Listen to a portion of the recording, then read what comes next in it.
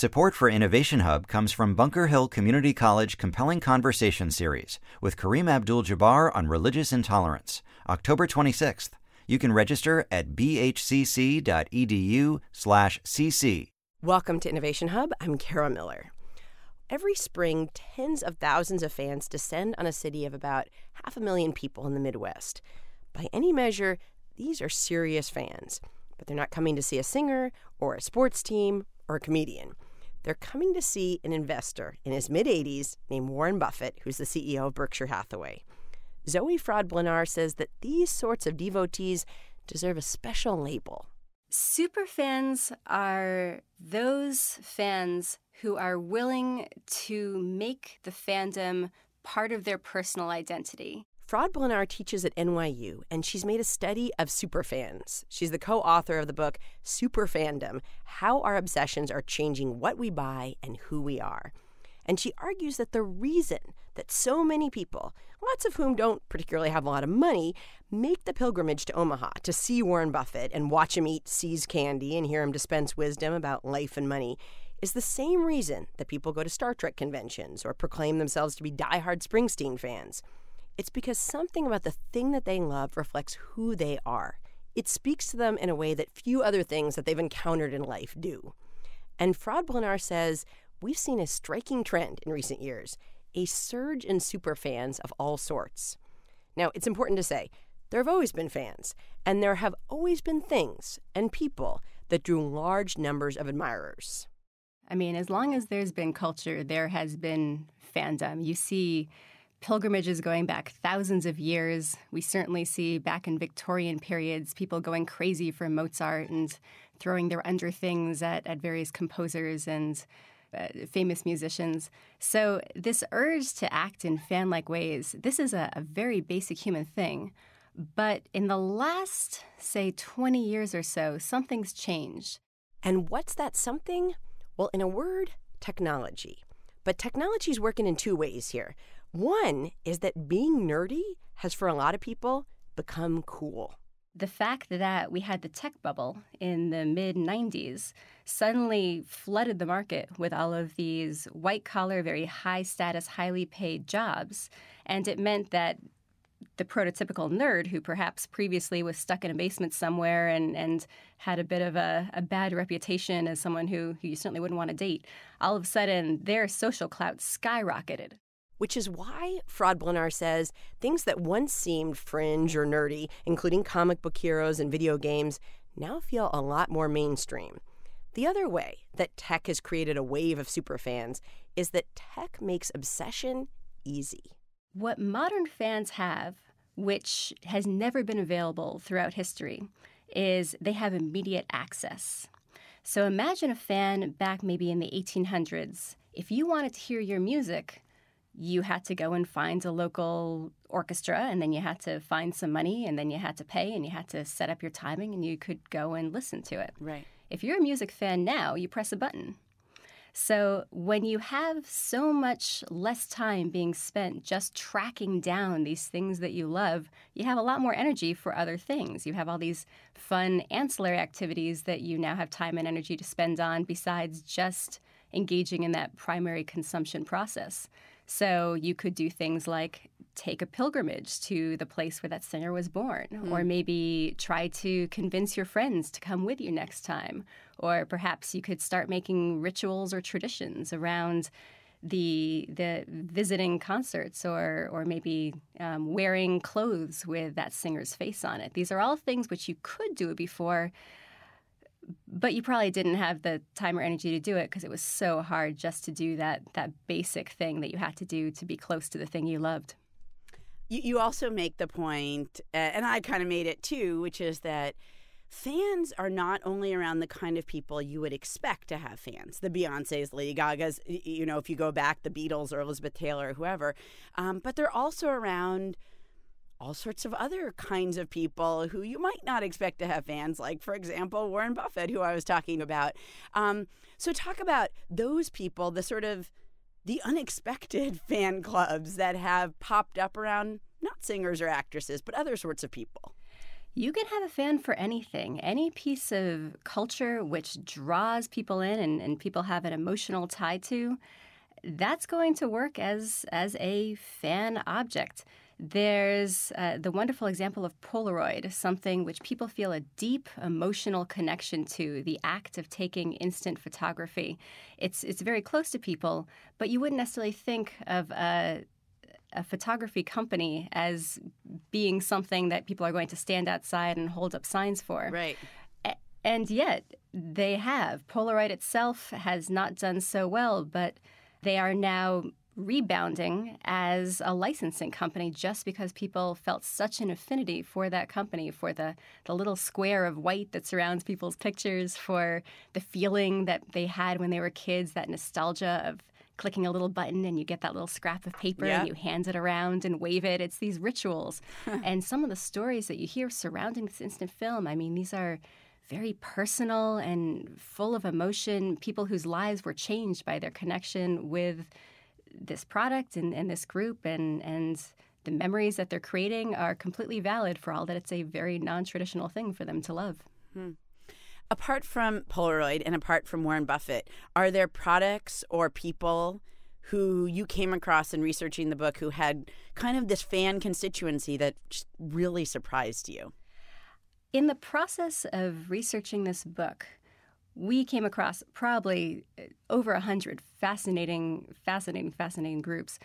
But I have to say, one that took me by surprise, there was a group called the White Rabbit Social Club. And they are what's called a Disney social club. It's one of probably over 100 of these, you can't call them biker gangs, but they do wear biker-style vests, and they hang out at Disneyland in California.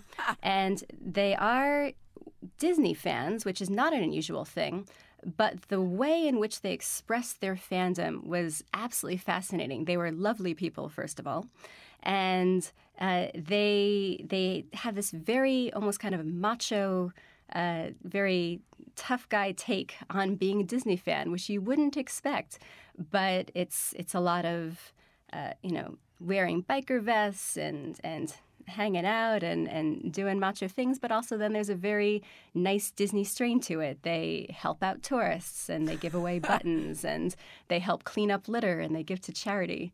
So it was really interesting, especially getting to hang out with them and see their culture. It's this very kind of heavy drinking, very tattooed, much pierced, shaved head kind of a culture. Exactly what you think of when you think of Disney. Exactly. Yeah, and except it's at Disney and they're cheering for princesses and having the time of their lives, riding Space Mountain.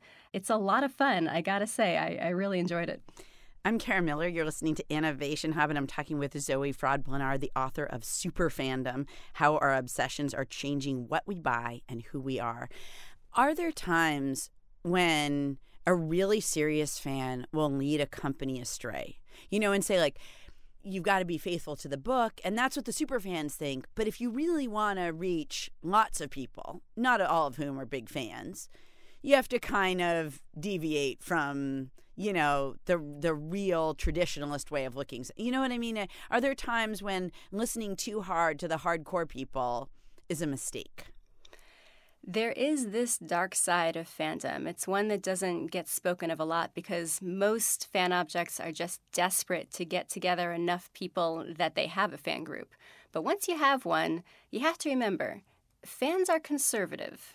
Fans are inherently conservative. They do stifle change, which is to say, when people love something, they love that thing. They don't necessarily want it to change. They might want it in a slightly different color or a different shape. But anytime that the nature of their love has to be rethought, they're going to start getting angry. And one of the more recent examples was Maker's Mark, the bourbon. And they had an important business decision to make. They needed to add a little bit more water to their bourbon so that they could stretch their supply in such a way that they could enter some new markets. It was a straight business decision. And they did their research, and they were fairly sure that from a product point of view, this wasn't actually going to affect the quality in any way because having a higher proof liquor actually dulls the taste buds, so it would not change the taste. This was not going to be a problem from the drinker's point of view, strictly business.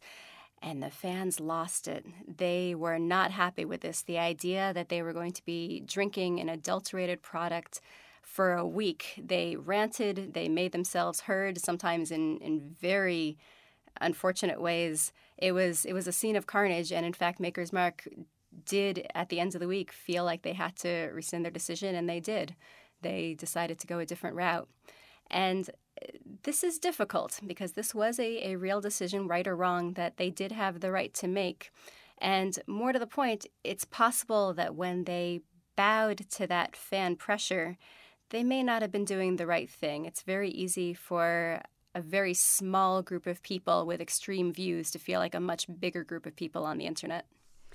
So talk a little bit about your personal experience working with superfans, because we haven't talked about it, but you actually, I guess, have some superfans of your own. Talk about that.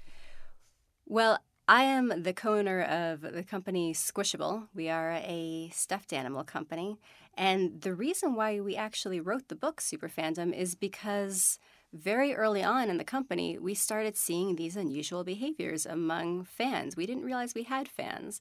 And then we started getting letters with people suggesting which stuffed animals we should make. And then we started getting posts in the very early days of Facebook making suggestions. And then all of a sudden they weren't making suggestions anymore. They were helping each other out when someone had a question. And then they weren't necessarily even asking questions about the stuffed animals. Now they were helping each other through breakups and sending each other, baked goods and making each other art.